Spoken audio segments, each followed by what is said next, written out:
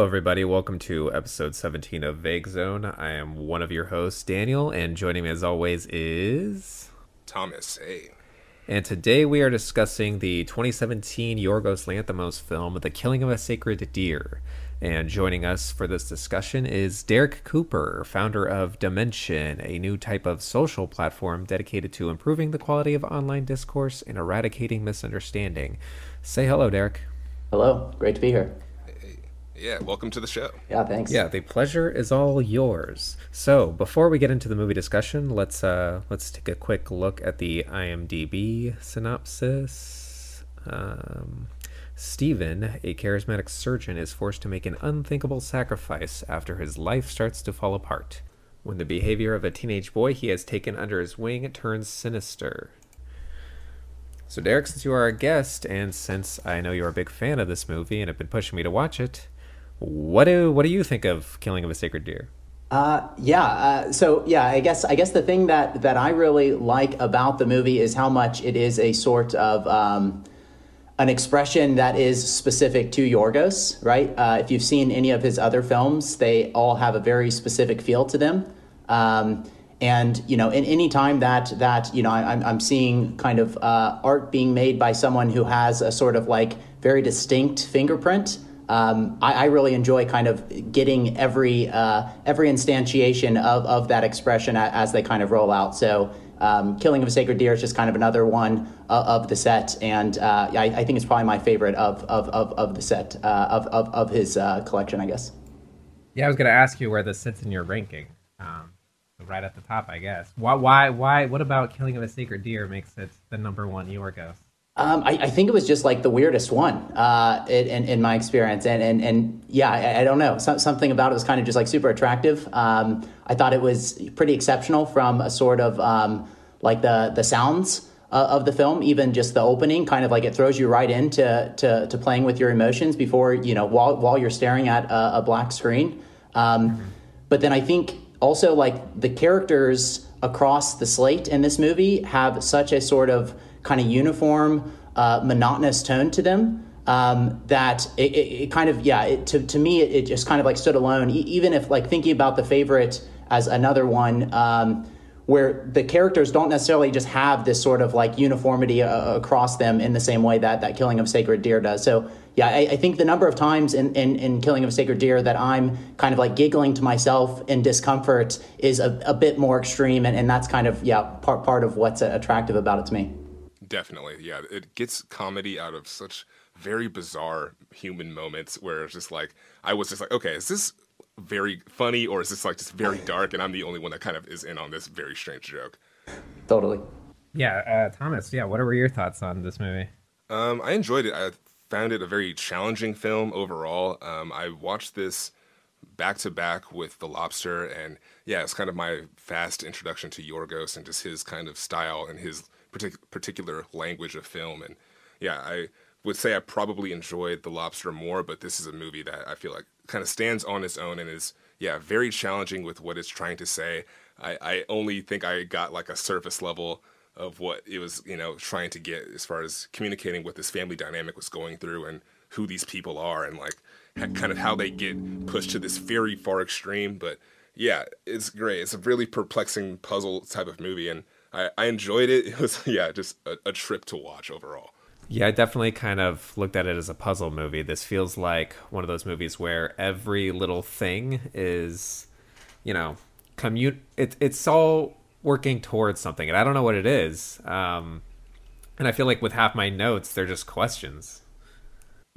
Yeah, I like the style of it. I think the push-ins and like the hospital, like these long tracking shots and these really close-up canted angles really kind of lend to the story very well, where it's just like, it's a lot of like inner digestion happening with these characters, and what they're saying is not exactly communicating what they might actually be feeling or trying to do. And so it's just like a really good lush visual thing to look at, but also it's just a puzzle and something kind of to unpack, has many layers to it. Yeah, so this movie, I guess, is based off of a Greek tragedy. Derek, maybe you know more about this? I'm not sure. But Yeah, I mean a little bit, but only in kind of like what I've read about the film after the fact. But yeah, just like roughly the arc of the movie does mimic the Greek tragedy of someone kind of having been killed from another family, and then in order to kind of like get justice, there's a sort of like a sacrifice required from the family that accidentally did whatever. I'm not sure if you have more of a. Yeah, I think it's. I'm going to butcher all the Greek names, so I'm not even going to try and pronounce them, but it's the story of someone killing a deer, and then a goddess tells him that he must take the life of his own daughter to sort of, bring about justice. But yeah, when I watched this movie during the first act, so I went in this movie completely blind. Like, I knew who the cast was, and I knew it was Yorgos Lanthimos, and that's all I knew. That's all I needed to know. I knew I was going to get around to watching it at some point. So the first act, I really didn't know where this was going. I almost felt like the sinister character was Colin Farrell's character, Steven, because he has this unusual relationship with Martin, who is this 16-year-old boy. And he lies to the people around him about the dynamic of that relationship. He lies to his coworker saying that he's a classmate of his daughter. He lies to his wife about how long they've known each other. And there's a moment where he's having a conversation with Martin about Martin's dead father. And Martin mentions that he doesn't have a lot of friends, that his father said something along the lines of, it's good to have good friends, not necessarily a lot of friends. And so it almost felt like Steven was like he was finding an isolated boy, a boy who didn't have a father, who didn't have a lot of friends. And the way it's shot, it's using these canted angles where it feels like Yorgos wants you to feel that something is wrong by having the camera crooked. Yeah, and even that scene, isn't that right after he gives him the watch and they are like having like this very odd father and son kind of walk. I forget where takes place in, but yeah, it's scenic, but it's also kind of sinister in the way that it's kind of angled. So yeah, he's like walking with him, talking about this watch, and it's like, yeah, you should get a different type of strap, but that metal strap is the most expensive one, just to let you know. And it's like, okay, like what kind of relationship are you trying to like really sew with this kid? Yeah, he's giving this boy gifts. He wants the boy to call before he comes to the hospital to visit him. So it felt like Steven was the sinister presence in Martin's life. And then at the end of the first act, things sort of shift when Bob, Steven's son, he goes paralyzed from the waist down. And Steven is putting distance between himself and Martin after, Martin invites him over for dinner and tries to hook him up with his mom. There's Alicia Silverstone from Scooby-Doo 2, Monsters Unleashed. But yeah, it's great casting in this movie. Yeah. And so, yeah, Steven is trying to put this distance between him and Martin. And fuck, I lost my thought. Where was I going? Are you talking about the? Well, I'm trying to figure out what part you're talking about. The part when he goes to their house and he watches the Groundhog Day, and then they have the conversation about the hands. Yeah. After that, and so Martin kind of puts Steven in this unusual situation where Steven feels the need to put distance between them, and then this is when Bob, Steven's son, he loses feeling in his legs, and so they rush him to the hospital. They're looking for answers. They can't figure anything out, and Martin is at the hospital visiting Bob when Steven and his wife, Anna, show up. And Martin pulls Steven aside and says, this is actually very serious. Here's what's going to happen. And this is when we're getting into major spoiler territory. But Martin says, your family, they're going to lose feeling in their legs. They're going to be paralyzed from the waist down. They are going to refuse food. They will bleed from their eyes, and then they will die unless you kill one of them. I believe is it you kill one of them, or unless one of them, yeah, because he has to kill one of them. That is part of the deal. Yes, yeah. And so we learned that Martin's father, who passed away, he didn't die in a car wreck, which is what Steven has told his wife. No, he died on the operating table. Steven is a cardiologist, and due to complications in the surgery, Martin's father has passed. And so Martin blames Steven for his father's death. The dynamic of this whole relationship has just been that Steven has been trying to sort of be a father figure to Martin because he had robbed him of his own father. He is trying to. The movie begins on this very sort of poetic shot of we start with an open heart surgery, and as the story begins with an open heart surgery, Martin's father died during because of complications. And after Colin Farrell's character Stephen does the surgery, he walks over to a trash can with his bloody gloves, and he peels the gloves off and he throws them away. And so it is him, wiping the blood off his hands, so to speak. And that is what he is attempting to do throughout this whole movie. Yeah. That's very poignant. Yeah, I like that. I made a note about them throwing the gloves into the trash because it holds on to that shot for a good moment. But what you said is like, I feel like it's spot on.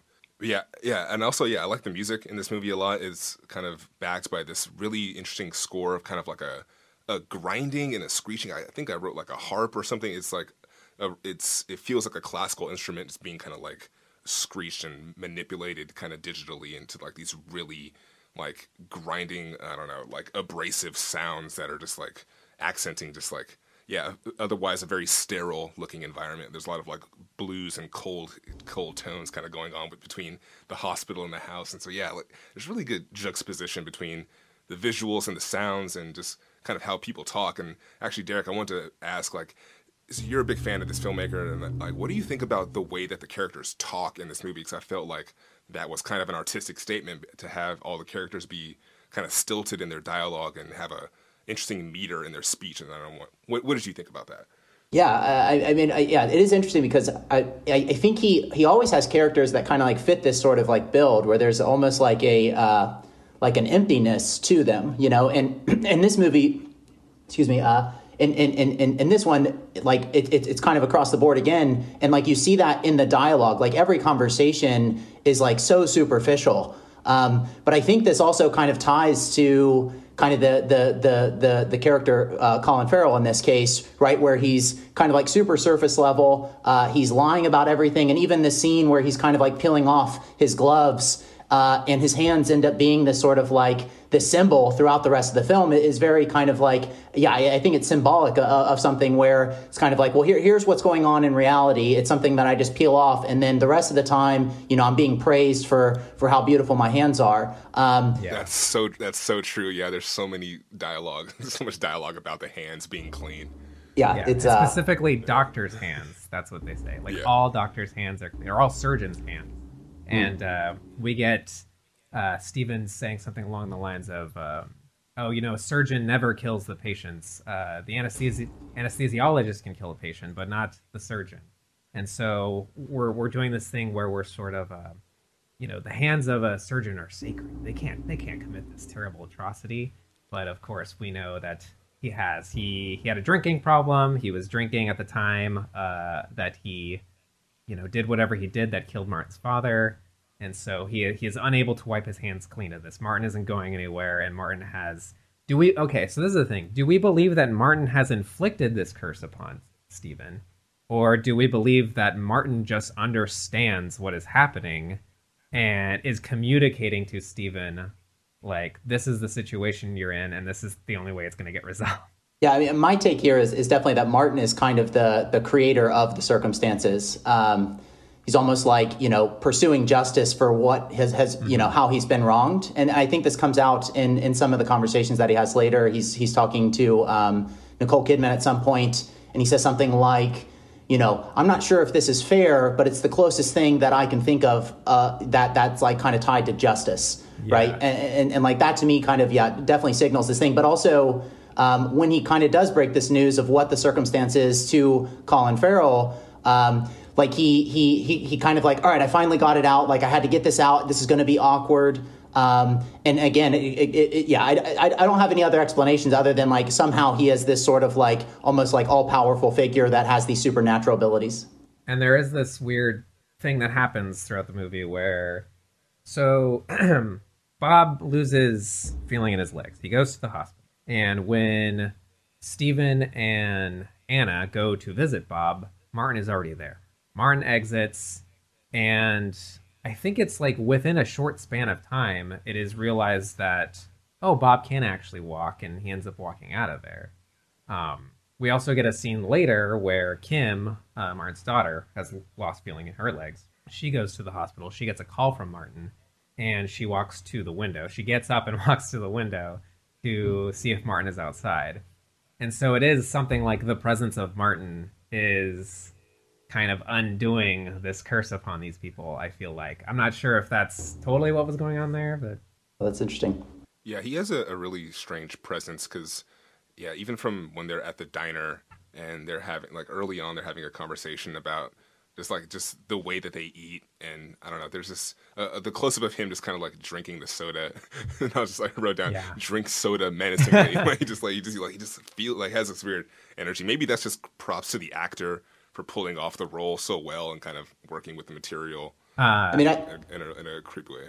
I think it's also interesting. Just, I mean, you commented on kind of like the monotone dialogue throughout, and everybody having that, and then the sound also creating that sort of like sinister kind of like feeling. But yeah, I guess like that. Yeah, I feel like the whole thing is really like, this is all, in my view, this is like such a success of Yorgos getting like basically every way that there can be an expression in this film. Like it has a kind of like, it's leading us in a very specific direction, almost, trying to not allow for us to ever find a moment of comfort, right? Like you're either being kind of like bombarded with the soundtrack, or you're watching Martin do something like super creepily in a way that's just like kind of like kind of throws you off, or you're just listening to a dialogue that's just kind of like, what is going on here?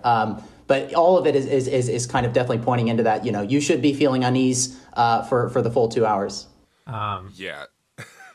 In regards to like the monotone thing, I did watch an interview with Colin Farrell where he talked about how the script and like the way it was written, it felt like it was so sort of overwhelming that it felt like there wasn't a ton that he could bring to the table performance wise, that it was like the way it was written, it was so powerful that it was like there was only so much he could do within it, which I find kind of odd. That's interesting, yeah. But yeah, like watching this, because I feel like he is the most monotone. Like we do get some of that out of Martin. What is it? Barry Keoghan? Is it Keegan or Kogan? But that actor is fucking incredible.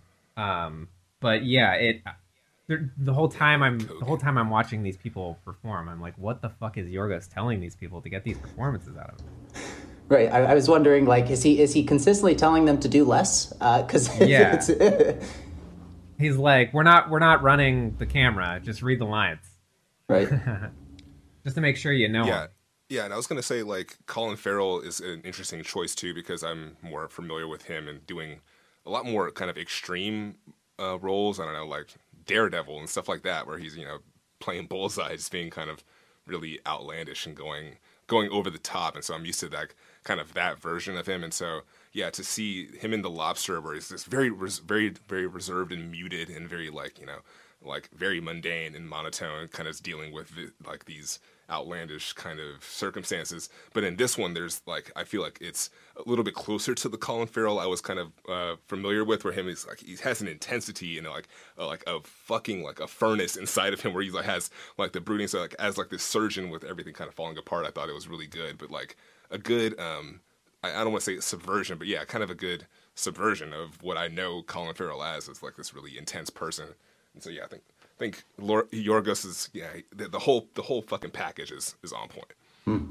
Yeah, should we talk more about like the actual kind of plot towards the middle and end, when we get like the actual kind of sacrifice and revenge things playing out? Yeah. So yeah, we've established that both of Stephen's children have lost the feeling in their legs. They're both in the hospital, and they're both rejecting food, and eventually they are brought home and they are being fed through a tube.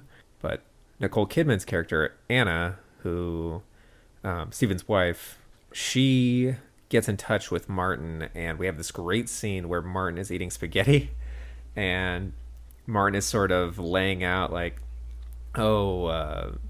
Stephen and my mother, they've been flirting a lot and all this stuff. And honestly, I kind of don't even remember what he says in the scene, because I was so fixated on the spaghetti, because it doesn't look like it doesn't look like fresh spaghetti. It looks like leftover spaghetti in a way where, the sauce is sort of clinging to it. And I don't know. I just love the scene.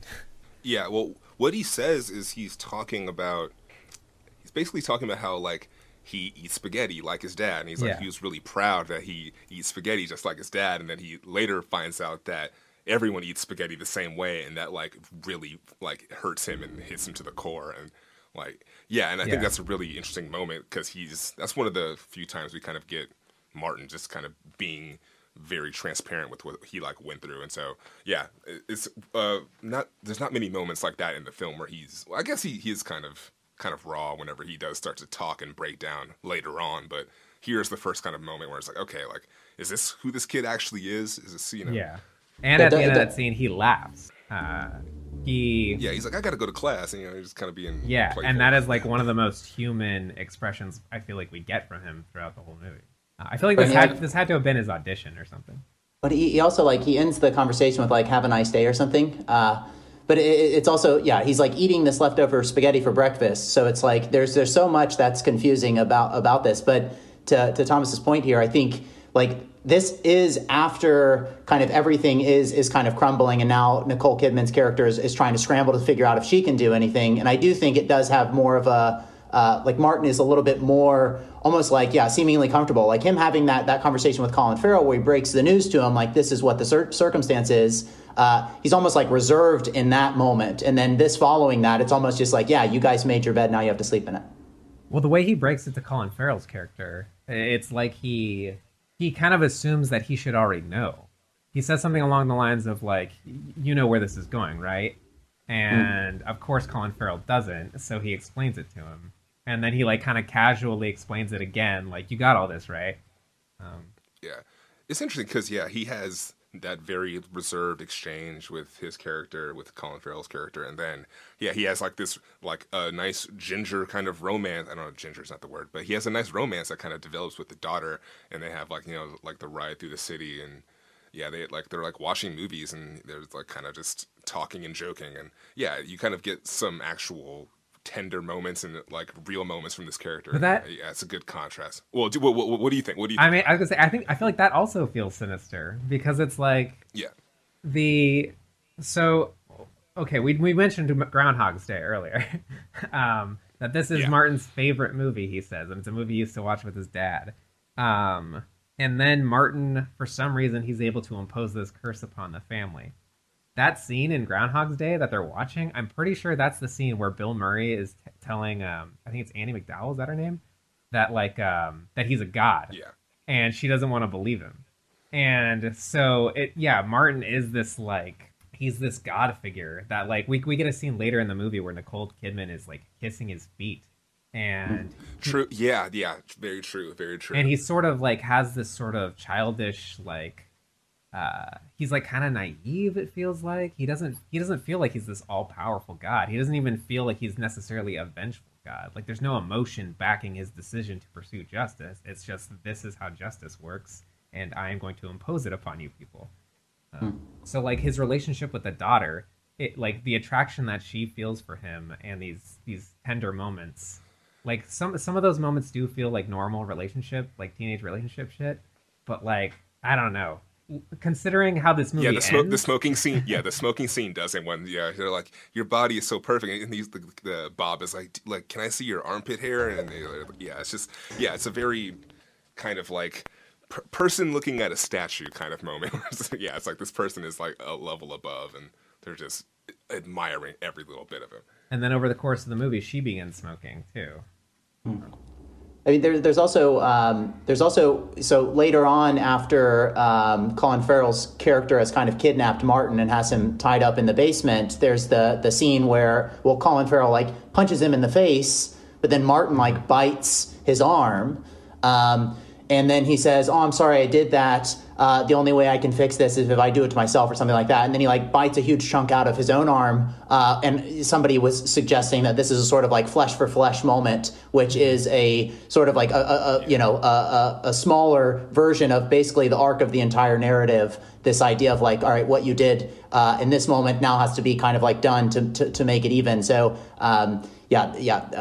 there was that, and then also the thing that I think ramps up is his sort of like the sinister aspect of the way that he's treating the daughter gets kind of like more and more obvious as it gets into it, right? So I think maybe it's like the last night, but the daughter, crawls down into that basement and she's kind of like asking Martin to save her, right? Like, let's run away together. And he's kind of completely indifferent. And so it's kind of like not until this moment that she kind of realizes the sense in which she's been sort of like played by him in kind of like building out the relationship as they had done up to that point. But it's also a thing where it's like, it's hard to read the development of their relationship as like a sinister, manipulative, calculated maneuver because there's such little emotion that we're actually getting from them. I feel like, I don't know, that's how I felt. Yeah, that's a good point. And yeah, I'm thinking like about the subversion aspect too, because the fact that their legs are kind of all numb. They're just like kind of the two kids are crawling around in the last half of this movie, and just this weird feeling of like he's like a god, even though he's ambivalent, kind of strapped to this sort of like, I don't know, I want to say it like a cross kind of allegory, but he's kind of strapped to this chair, and this is like this is the place where he's going to die, or so to speak, or So what ends up happening is Steven acknowledges that he needs to sort of play Martin's game. He needs to abide by his rules. He needs to face the justice.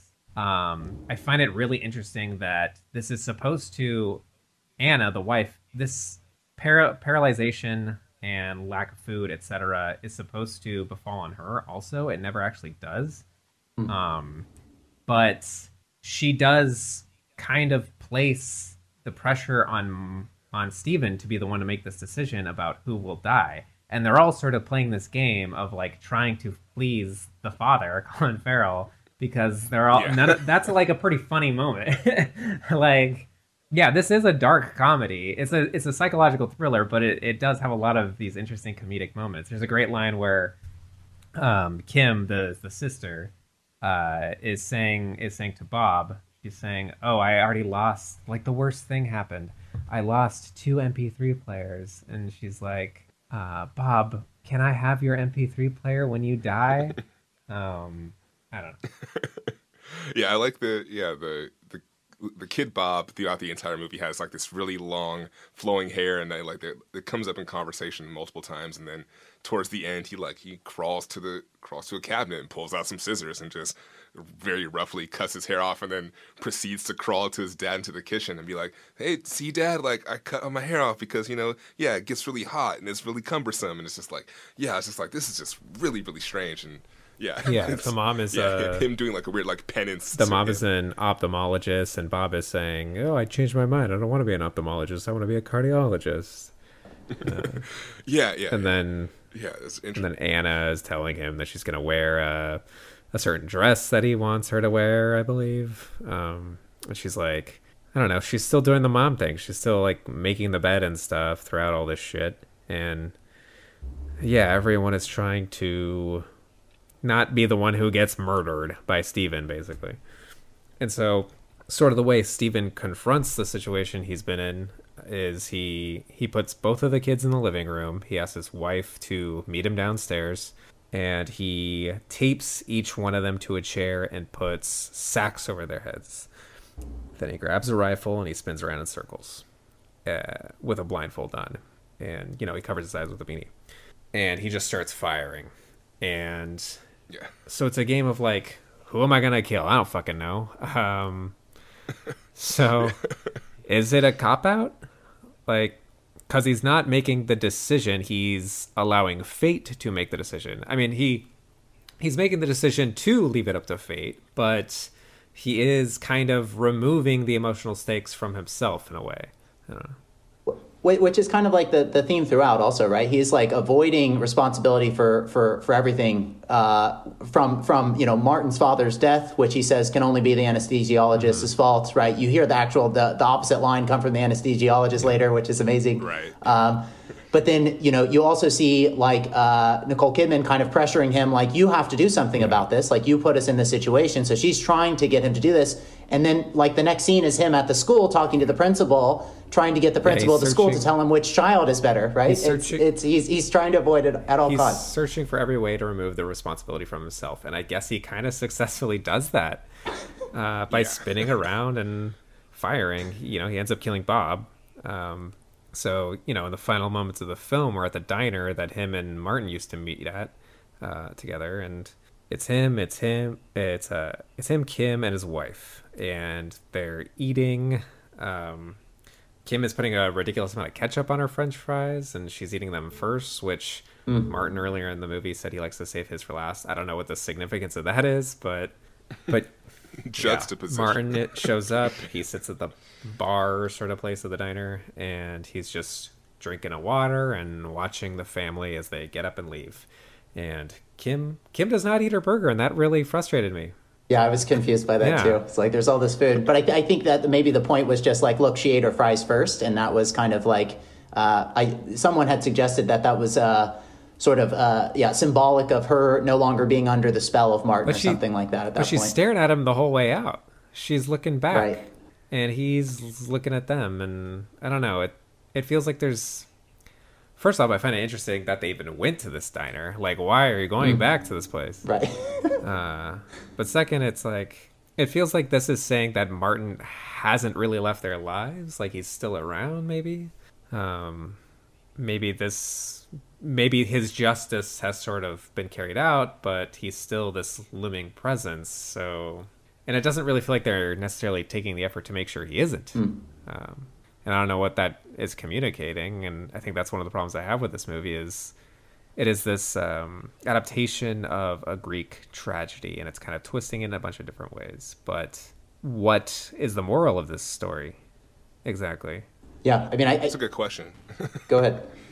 I don't know. Yeah, I think I kind of caught the surface of it, where I was just focused on the revenge aspect of it, and and the sacrifice, and just like the fact that he puts the hoodie on, and not the hoodie, he puts the beanie on, the blindfold, and he's spinning around in a really crude manner, where he's kind of just like stepping around, and the family's just really tensed up, and he does two false shots where he almost hits the daughter, almost hits his wife, and then finally hits Bob the third time. And I don't know. It just seems kind of biblical and just very rough and cold as far as I'm concerned with Colin Farrell's character. And it didn't seem like he really learned much.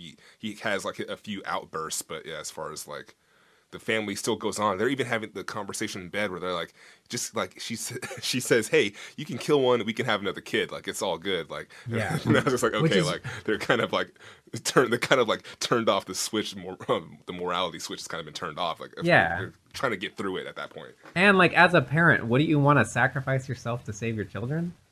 But she's like trying to reason with Steven to be like, yeah, we can have another one. Yeah, which is like the total selfish way to like face the biblical parable. So I don't know if these characters really learn anything towards the end, but it's for sure a journey focused on the father's choice, and I think that's the center of it.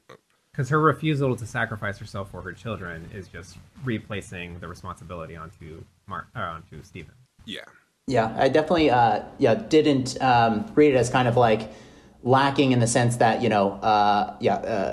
Colin Farrell's character doesn't kind of like have a sort of like a real learning, right? Like he doesn't go through this sort of like this growth necessarily. But that's also how I read a lot of like myths and like religious texts. Is their story's not necessarily about kind of like the specific person who went through the experience. They're kind of like, they're for everyone else to almost like, well, now I'm not going to harm people because I'm afraid that someone will come and find me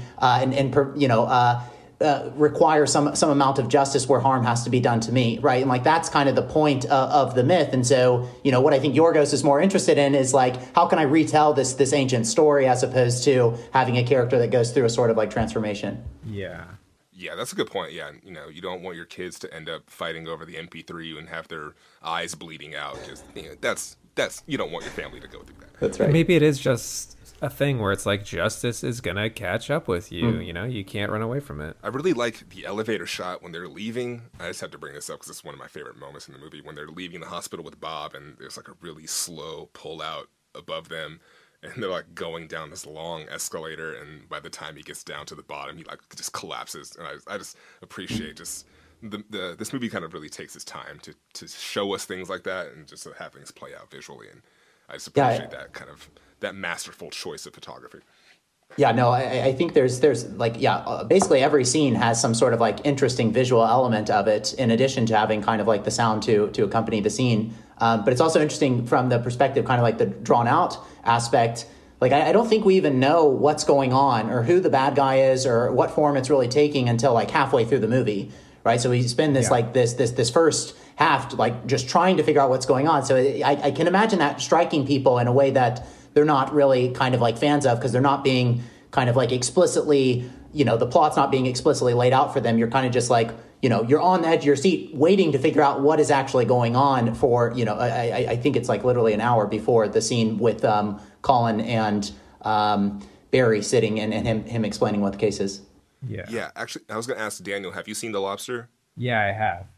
So just like that, both movies kind of have a very distinct first half and distinct second half with them. And with this one, there's like the beginning where it's like the surface level, I guess, Colin Farrell's character and Barry, them kind of dealing with the problems. But then once the actual the ultimatum is delivered, then everything kind of turns on its head. Yeah, I've heard people say that they really enjoy one half of The Lobster over the other half. I watched it in 2 sittings just by chance, so it was totally fine for me. Maybe it made the sort of transition a little less noticeable, though. So. What half do you usually hear that people prefer? It's been a while. I honestly don't remember. I was reading it today. I think it's like the first, because the first half is a little more like whimsical and lighthearted compared to the second half, where there's just a lot of more other themes of sacrifice and mutilation and kind of and I feel like paying via blood. And I feel like if you're being lured into a story, so this kind of happened with this movie. Like after the first act, I feel like I found the movie a lot less compelling, because initially I'm trying to figure out what the fuck is going on in this movie. Where is this going? Who is the villain? Like, I know something bad's gonna happen. And then once Martin sits Steven down, is like, here's what's gonna happen. Like, here's what's gonna happen to your family, and here's the choice you have to make. Then it became clear of what direction the movie was moving in, so the question of where's this going was no longer in my head, and it was no longer, it wasn't as compelling to me. That's not necessarily a strike against it. It's just, there's less intrigue. I felt the opposite way, because I was like, I was into it, but I was like, okay, this is definitely kind of not my style. But then, once things get a little bit more biblical and violent towards the second half, I was like, this is really interesting. And the visuals were definitely working for me a lot. So it's funny, we kind of had the opposite feeling. I mean, I think it's obviously a pivot, right? The first half kind of trying to figure out what's going on, who's the bad guy, and then the second half trying to figure out how Colin Farrell's going to kind of resolve this. So it does kind of require that you pivot your what your focus is. And maybe there's an element to like how long you spend with a type of focus that makes that sort of like transitioning into a new model of how you're observing easier or harder. And I know there are different kinds of viewers where some people watch this and they're trying to figure out how this is happening. Like, how is it that the kids have gone paralyzed? And like, I've heard some people say like, oh, like did Martin poison them or something? And it's like, it's not about that. It's not about how it happened. It's about why it happened, and it's about that it's happening. This is a reality for those characters, and they have to face that reality, whether they like it or not. Right, and that is a thing that I do love about Yorgos, is that he creates these worlds, and you kind of just have to accept that you're somewhere else. I've heard similar objections where someone was like, well, in retrospect, if I would have just known that Martin is effectively a wizard, right? Like this whole movie would have played out differently. And it's kind of like, they don't need to explicitly say that though, right? You just have to be willing to accept that there's a bunch of stuff going on. You don't need like very explicit sort of like, oh, he poisoned the lemonade or something like that. And And then I also heard the people kind of talk about like the discomfort that is created intentionally being the thing that made them not like the experience. And so it's kind of an interesting sort of like the movie's doing exactly what it's supposed to be doing in some sense. Yeah. But, you know, if you're not there to figure out what it's trying to do, then yeah, it's not going to be a fun experience for you. It's like, yeah, like that means it's working when, when you're like, when you walk away with that feeling. In that first act, like I was so anxious and so full of dread and so tense, and I couldn't help but like grin ear to ear. Yeah, I love that fucking "I won't let you leave until you've tried my tart" line. Yeah, that scene is great because, yeah, it goes from just like, yeah, like, I like your hands, can I see your hands, to her, like, sucking on it and, like, kind of, like, gnawing on his hand. It was just, like, the fetishism of that was just so well done. And, yeah, I even wrote down that the fact that the hand scene kind of kept coming up is kind of on a jokey side. But, yeah, the fact that the sexual favor that she does to the anesthesiologist is a hand job inside of the car. And I was like, okay. Like, I didn't even think of that. Yeah, it's kind of just, like just things I think of because I was a little stoned while because I love hand jobs. I was like, hey, here we go. Yeah, if it was a Quentin Tarantino film, it would have played out differently. Yeah. Would have been feet. Yeah, definitely. I don't know what the deal was with menstruation in this movie. Why they had to keep mentioning that the daughter was menstruating. I feel like sex in general is kind of has a weird role in this movie. Yeah, absolutely. Because every time that Nicole Kidman and Colin Farrell have sex, like she just kind of the first time they say it, she's like general anesthesia. General anesthesia. Then she kind of like lays there with her head hanging off the edge of the bed in like this really like lifeless manner, and that's like the way that she like presents herself another of occasions in the movie. And yeah, that's a really odd way to kind of initiate like the encounter. And then the daughter undresses for Martin and lays on the bed motionless too. And I think what we're supposed to assume is that like she must have seen them having sex at one point, and this has informed her own sexuality. We also get Colin Farrell's character telling Bob, this is a crazy scene when he's saying like, we're gonna play a game. I tell you a secret and you tell me a secret, and we'll tell each other secrets until whoever has the best secret wins. And so he's like, when I was little, I forget what the exact story is, but he was sensitive because it's fucked up. Yeah, he was sensitive about his how much he ejaculated as a kid, and so he snuck into his father's room when his father was passed out drunk, and jerked his dad off, and was like stunned by the amount of ejaculate. And so he tells all this to Bob. He tells it ran out scared because he was scared. And he tells it so fucking quickly that like you kind of don't have time to comprehend what the hell he's saying. But then it's Bob's turn to tell a secret, and Bob's like, I don't have a secret. So he just told his son this for no reason. But I think that's also supposed to kind of play into his own sexual awakening, and like maybe this is why the fact that his father was asleep, maybe this is why he has like this anesthesia fetish. Interesting. Maybe that made me think of the outburst that he has inside the kitchen when they're talking, and she's like, he mentions like, yeah, it's like I want to have like mashed potatoes tomorrow or something like that, and then she like snaps on him because like, hey, like our kids are dying in the next room. Like, how can you be thinking about dinner tomorrow or something like that? Like, yeah, whatever, but like like let's focus on this. And then he kind of doubles up on that and starts freaking out. So we don't have what we need. We don't have starts listing off like kind of like these witches ingredients, and one of them is like, it's like we don't have pubes, and he's like it's like you don't have like the pubes in his house. And he's like ripping shit out of like the cabinets, and I was like, this is just like a really strange, but also like can't help but like kind of laugh at the absurdity of just like this really, really angry father with his kids dying in the next room, but he's like screaming about pubes while ripping all the dishes out of his kitchen. Yeah, it's I think the menstruation like coming up so casually in the conversations is one of those things that I think is just the way that I read it was really just like it does just show you how empty and like not connected to I think what we would consider like social norms, right? So like who are these people? Go ahead. It could also be how not connected to his own children he is, maybe. Sure. Because it's like, well, he knows this medical fact about her. He's a doctor. But, like, I mean, he knows she sings. She doesn't sing very well. But yeah, I don't know. When he's like telling other people about his daughter, he's not telling her about her achievements that like she's accomplished uh, outside Right. of Yeah. nature.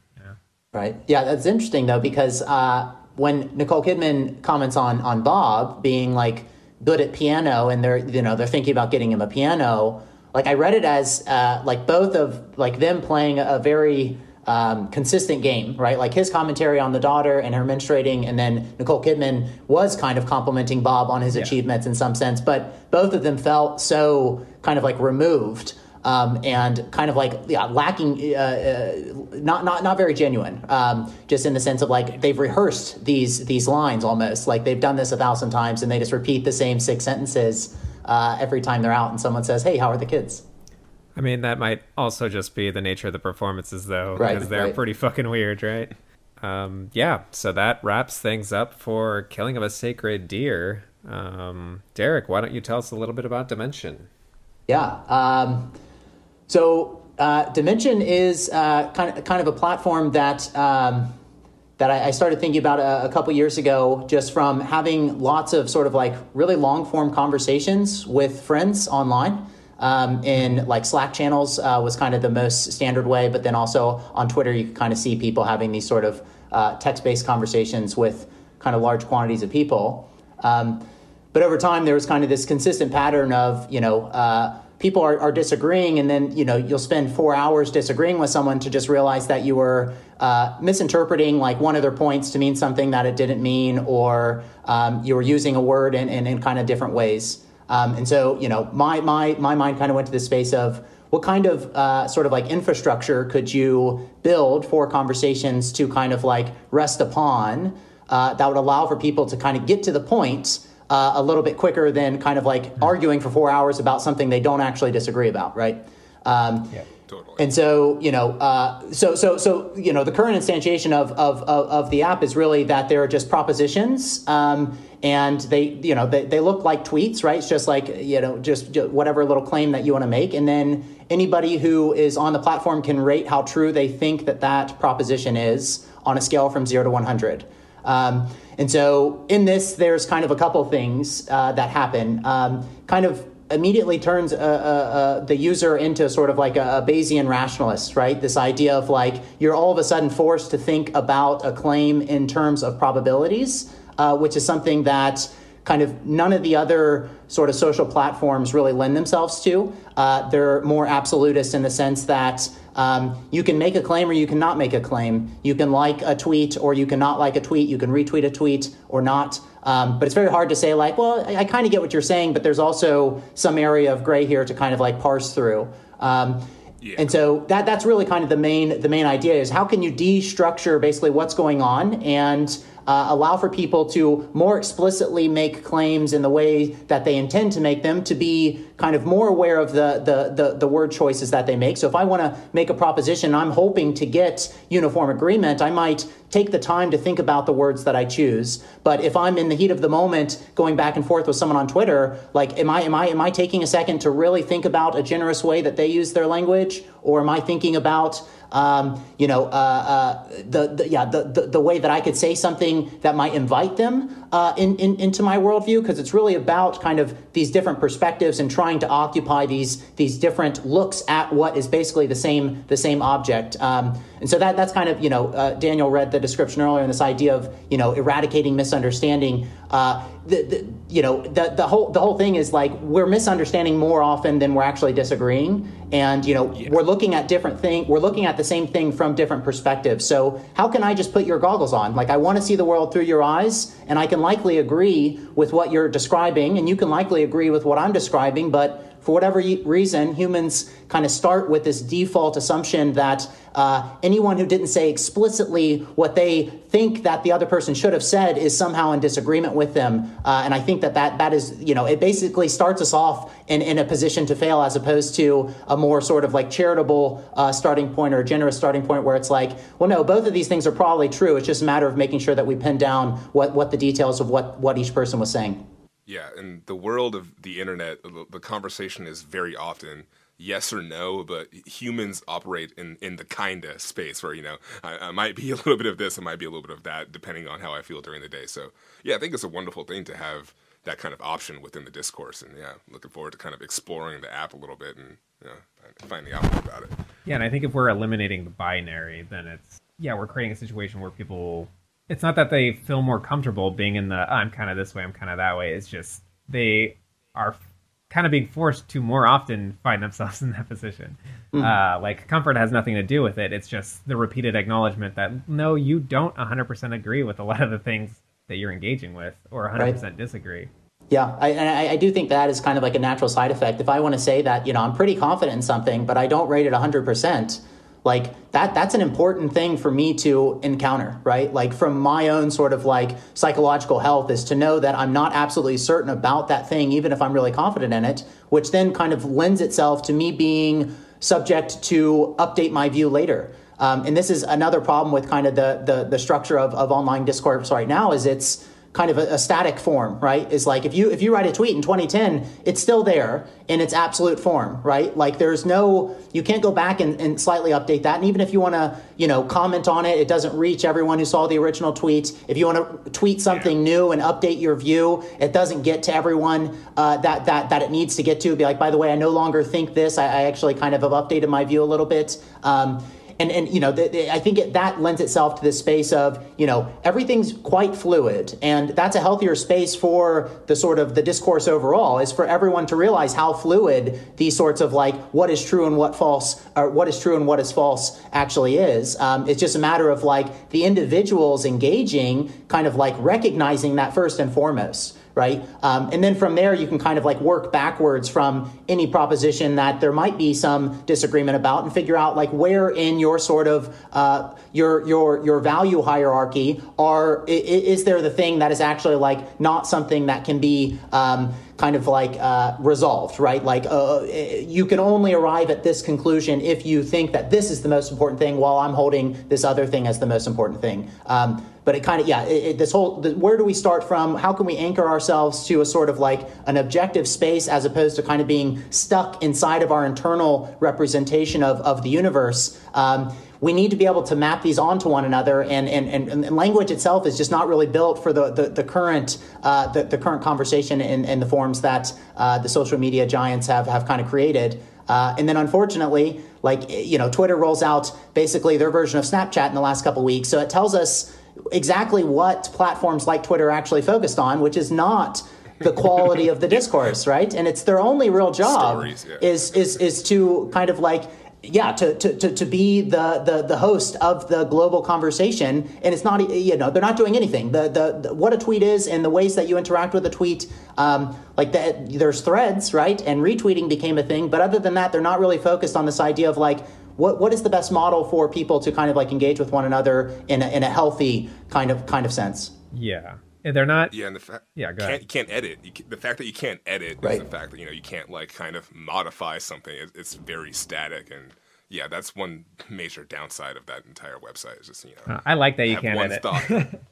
Well, it definitely forces self curation a little bit more carefully. But yeah, I like the idea of this too, where it's a little bit more malleable. Right. Well, it's because social media platforms, what they're mostly chasing is just engagement. They don't care about like the health of the conversation. It's just like, are people clicking? Are people using the platform? Is this addictive? Yeah. And so it's not the question of, is this actually good for society, is an afterthought. Right. Yeah. I mean, it's an incentive alignment problem, and that's always the case. Is like, if you're not managing incentives, if those aren't kind of top of mind when you're thinking about a system, the system is going to do things that you're not actually like necessarily interested in. And, this is a problem with like ads in general, right? It's like, that's of course at the top of mind for something like Twitter as well. But, you end up building all of these things that are kind of distracted from what the initial idea was, which was, let me talk to all my friends. But, I think it really is just like, and maybe, not all of Twitter is really about kind of like, not arguing, but just talking across kind of like, enemy lines, right? Like there are kind of like subsets of communities where it's cordial and people are kind of just sharing ideas and can be really useful. But the whole point here is that like that sort of usefulness needs to be scaled up, right? Like we have a platform with, I think Twitter has like 350 million users on it, right? Like, they need to be able to communicate to each other. We need to be able to kind of communicate with the people that we disagree with in ways that are not just, I'm good and you are evil. Like there's no resolution to that problem if that's your conclusion. You're not going to be interested in solving that problem or whatever the disagreement is. But collectively, there needs to be more of a sort of like understanding of what someone actually means when they say this thing that you find repulsive, and that needs to be kind of explorable in a way that doesn't immediately make you a part of this tribe that you're trying to avoid being on. But I think part of the problem is that we're no longer interested in understanding each other because what we're interested in doing is winning, because winning is what shifts real world tides politically and socially. And so it's like it's kind of like how social media platforms are chasing dollars. They're chasing engagement. There are other people who are just chasing shifts, and whether they're not placing a healthy conversation higher than the importance of shifts. The shifts are the tangible thing that actually matters. Right. I think that is right. There's a sort of like a difference in the two models. One of them is kind of like short term, right? So if we can get, our president elected that we want, then we're going to see some real things happen in the next few years that are going to be tangible to me. Or if we lose, right, it will be the same thing. There will be tangible events that I won't want to see. But at the same time, like if you think about the political system as a whole, it's in a sort of like stalemate because everything gets kind of like hijacked into a sort of almost like a religiosity, right? Where ideas that the Republican Party was in support of, a decade ago, and then the Democrats kind of like adopt those ideas, and all of a sudden those are poisonous ideas to the Republican Party, right? And it's just like, well, that's not what we wanted, right? Like we actually got to the same point in terms of like the two parties being able to interpret ideas in a way that there was alignment. But all of a sudden, now that the other party was thinking about that idea, it had to become this sort of like negative thing. And so as much as there is this sort of short-term thing, we're kind of like trading blows almost, where it's like, okay, yeah, we can have these slow pendulum swings on these kind of like more short-term tangible feels, but they're going to go in both directions, as opposed to us realizing that, what the differences actually are there is going to be more overlap than we actually treat it like there is. Yeah, I'm excited to kind of get on the app and use it a little bit and look around the feed. Yeah. And Derek, you actually have a podcast. Do you want to talk about that? Oh, yeah. I kind of launched a podcast to accompany the app, basically. This idea of like, what's the best way to demonstrate the utility of the app is to have conversations with people in real time about propositions in the app, and then kind of like, help people understand what my ratings are representative of, and then let the other person do the same. And then we try to figure out, okay, which of these models is actually the better model. And a lot of the time that kind of gets into more of a sort of like philosophical approach to how the person's using the app, because again, both points end up being kind of pretty agreeable. But the idea is this podcast, the Dimension Podcast is what it's called. And then it kind of caters to the listener to play along. So, we introduce what proposition we're going to discuss. The idea is the user pulls open the app, they rate it alongside everyone. And then as we have a conversation, everyone is kind of like updating their ratings in real time.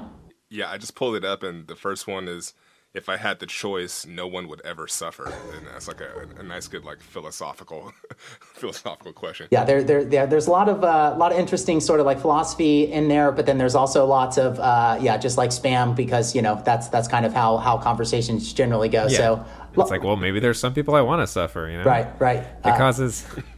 But definitely, if you have feedback, I definitely want to hear how people's experiences are and what kind of features they'd like to see. So definitely send them my way. Yeah, totally. All right. So thanks for coming on the show, Derek. Thanks, Derek. If you are listening, check out Dimension. Do you want to spell that for us real quick? Yeah, it's Dimension, DIMENSCHEN. And what platforms is that? It's going to be on iOS and Android. Cool. Well, what have you been watching this week, Daniel?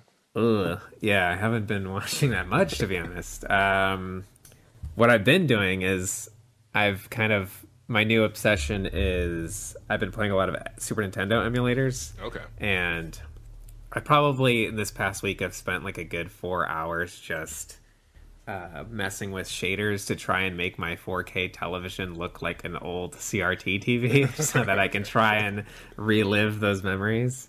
Bring the quality down a little bit.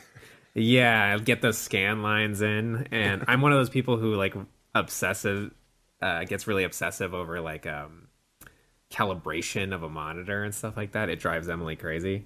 But, yeah, I'm becoming that way too because I've watched some movies recently where, like, yeah, Possessor had a lot of reds in it, and then I was like, yeah, like these reds aren't coming through very like aren't quite right. So I had to pause it a few times and do the hue, saturation, darkness, contrast shit, and yeah, I was getting really obsessive over just the blacks and the reds and that. Yeah, and it's really hard for me because I'm, like I said, I'm part colorblind. I'm like red-green colorblind. So yeah, that's gonna be tough. Yeah, it's a total disaster. Yeah, Emily and I, we've done wedding photography a couple times, and every time we had to do touch-ups, I would like sit down and start playing with the colors and stuff, and she was like, why is everyone completely yellow? Like, what is going on? And she was like, oh yeah, you're colorblind. Like, you should not be doing this. So now I only do the black and white stuff and cropping. So Sweet. That's good. There you go. Yeah, it's got to be tough.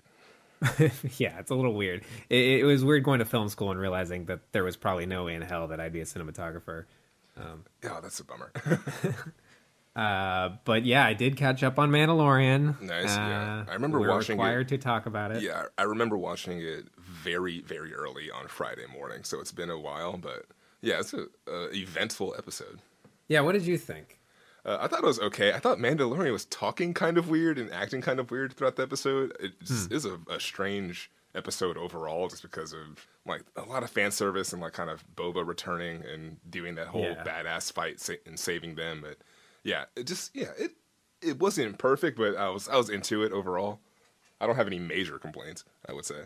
I don't know. I like wasn't really digging Robert Rodriguez's style because I feel like he does this thing where it's very goofy, heightened action that it's unusual how when you watch Desperado, it's actually cool. And it's like, this shouldn't be cool. This should be goofy. But maybe it's just the power of like the cast, Antonio Banderas and Salma Hayek. Yeah, maybe. But yeah, here it's like, I don't know if I really want this kind of goofy, exaggerated action in my Star Wars, especially when it's immediately following up with this like slower placed, more contemplative Ahsoka Tano episode. Yeah, that episode that came before is a lot stronger, and this one, yeah, it's just kind of odd. And they like place Grogu on this like Jedi thing, which I thought they got to really fast because usually I don't know, for things like this, I was like, okay, this is going to be something that shows up in a few more episodes towards the end, but like this whole Jedi temple kind of thing happened very soon, and yeah, he was sitting on there doing his light blue force beam into the sky, and there's all this kind of other action happening. So yeah, it's kind of uneasy, like as that was happening. Yeah, it's an interesting tone. Yeah, and like it kind of reminded me of a fan film a little bit. The way it's just every fan film is basically an action scene with some sort of badass fan service, and it's usually shot in a location where they didn't have to get permission. So this is like out in a big outdoor space, and Rodriguez is doing all this kind of weird stuff with the camera. There's these moments where there's these sort of weird bars on the left and right sides of the screen. Did you notice that? I don't know if I noticed that, but it's almost like he has glass on the sides of the lens or something. And I wasn't sure if this was supposed to be POV from a stormtrooper or something like that. I know exactly what you're talking about now. Yeah, there's some action shots where they're like in the middle of that stormtrooper fight. Yeah, and like parts of the edge of the frame is like kind of has lines in it. Yeah, and he's also doing like weird vignetting and stuff, and I don't know. I'm happy that they're experimenting with a lot of different directors and stuff, but Robert Rodriguez didn't really cut it for me. For sure, yeah. I was just kind of hung up on just that it's just a lot of Boba Fett kind of action, kind of him showing up and getting his armor back, and so yeah, and looking really goofy in it. It's like kind of pudgy under the armor. Well, I looked it up, and that actor is Temuera Morrison. He's actually like 3 to 5 inches shorter than the guy who wears the armor in Return of the Jedi. So he's just got like a totally different build. Yeah, it's interesting. I liked some of it. I thought when what are they called? The Dark Troopers when they show up and take Yeah. Grogu. I like that part. I thought that was kind of done really nicely. They just slowly approach him and just grab him and fly off. Yeah, and it's nice that they're bringing Moff Gideon to be a more, villainous presence, because they spend the end of season 2 kind of building him up, and then he kind of just takes a back seat in this season, and it kind of makes it feel like the overarching plot isn't really. It doesn't feel like there is one because you don't really. Yeah, because in that first season, you feel the presence of these bounty hunters that are chasing after them, of the Empire that are chasing after them. And so you're established that there's this danger behind them. So it kind of justifies the planet hopping nature of the show. But in this, it's like, oh, you got to find a Jedi. Oh, you found the Jedi. Well, now you got to find this rock and put Grogu on it. And you don't really feel that they're being chased. Yeah, the meme or the joke with season 1 was like, yeah, it's like a video game with a bunch of side quests, but yeah, season 2 has felt a lot more side questy and kind of just filling in the lore and getting more information about the Jedi and the Mandalorians and just other characters involved in this big whatever chess game that's happening. Yeah, it's just like a bunch of stopovers, basically. Yeah. Which I mean, I'm I'm okay with, but yeah, there's some weaker episodes in this season for sure, like the Bill Withers one, and and then this one. Yeah, I mean, I don't know. I had a thought and now I've lost it. For sure. Yeah, I think it's just it would be nice if they maintained that there's this presence that they are running away from, so that we feel justified in them going from planet to planet versus, I don't know, just new missions. Like I don't mind that every episode kind of feels different. I actually really enjoy it. People have compared it to Xena Warrior Princess and stuff, and it's like, that's cool. I've totally watched like Xena Star Wars. That's kind of cool. I've never watched Xena as a kid, so yeah, I never watched it either. I'm interested in it. I guess what's his name? The guy who did Sam Raimi. He was a producer on it, and like Bruce Campbell's in it and shit like that. Oh, sweet. So yeah, but yeah, I think they just need this. The connective tissue needs to be a little stronger, and like why the show is happening. Yeah, I agree. What have you been watching lately? I've been watching all sorts of stuff. I've got to my 100th movie of the year. Damn. Yeah, fucking The Lobster and The Killing of a Sacred Deer were 101 and 102. But yeah, 99 was Wonder Woman. I'd never seen it, and I'm curious about 1984 that comes out at the end of this month. And yeah, I like Wonder Woman. I was kind of curious about it, so I checked that out, and I enjoyed that movie. I feel like a lot of superhero movies have this issue with being really interesting and having cool stuff about them, but then ending with a massive CGI battle that's just totally bland and just like shot in the dark. So it has that issue, but there's still some good beats in it that I really enjoyed. And then I watched this movie called Downhill with my parents. I don't know that one. No. Yeah, it came out earlier this year. It's a remake of a Dutch film called Force Majeure. And it's like this. Oh yeah, I love Force Majeure. Yeah, I really want to see that movie now because I've watched the lesser American remake with Will Ferrell and Julia Louis-Dreyfus, and yeah, it was just not that great of a movie. Just a really odd tone, not like very funny and not super dramatic or intense. Just in this weird middle ground. Yeah, it was. So I've only seen Force Majeure, and Force Majeure has this thing where it is all just about masculinity. Did Downhill have that same sort of like theme, imposing theme? Not really. There are some scenes where that's brought up, but it just does the quirky adult comedy, but it plays it very safe and very light. And so, yeah, like there's not really many overarching themes like that showed up or that stuck out to me. I'm even like kind of replaying the plot in my mind. I feel like I don't want to say they gutted it, but they took a lot of what could have been really interesting, and it's just like Will Ferrell and Julia kind of hanging out in the snow. And seems like a vacation movie.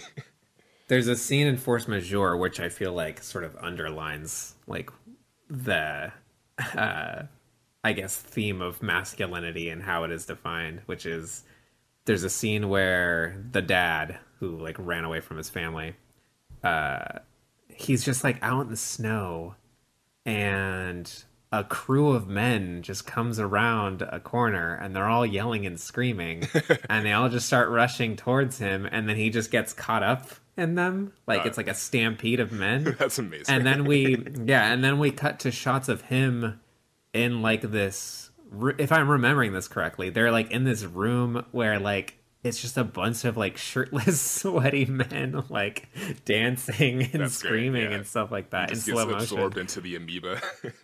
Yeah. Yeah, that movie is very fucking interesting. Yeah, I really want to check it out. I mean, I guess props to Downhill for leading me to a more interesting movie, but yeah, I wasn't that crazy about it. Because it is, yeah, like the premise. Okay, so for listeners who don't know what this movie's about, it's about this family who is vacationing in this snowy mountainous region. They're like on a ski trip or something like that. Yeah. And they go to get food, and while they're eating up on this balcony sort of area, there is an avalanche nearby. And the dad reassures the family, "Oh, it's what's it called? Controlled sort of like a controlled demolition thing. Like they're controlled avalanches. They know what they're doing."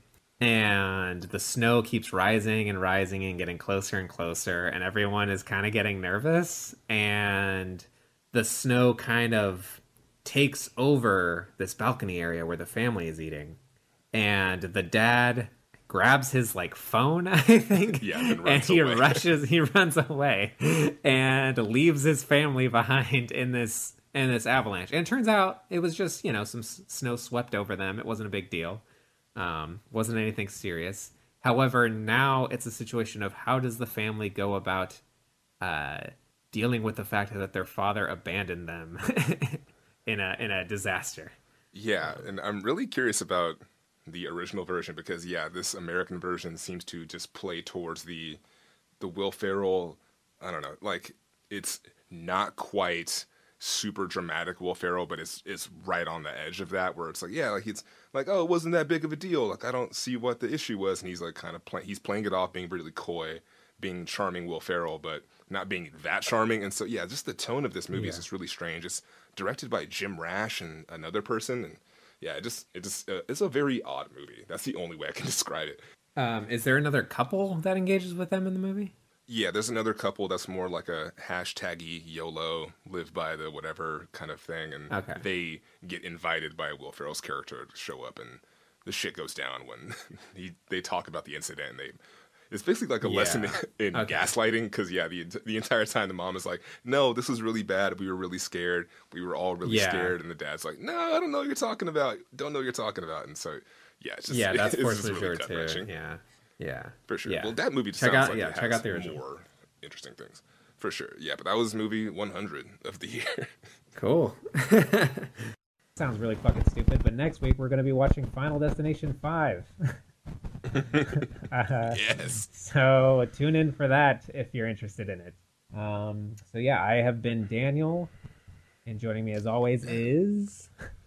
Yeah, I'm Thomas. This has been episode 17 of Vague Zone. If you want to tweet us at hit us up on Twitter at Vague Zone. If you want to email us at vaguezonepod@gmail.com, you can email us. If you have questions, comments, or concerns, let us know. And we'll catch you on the next one. All right. Thank you.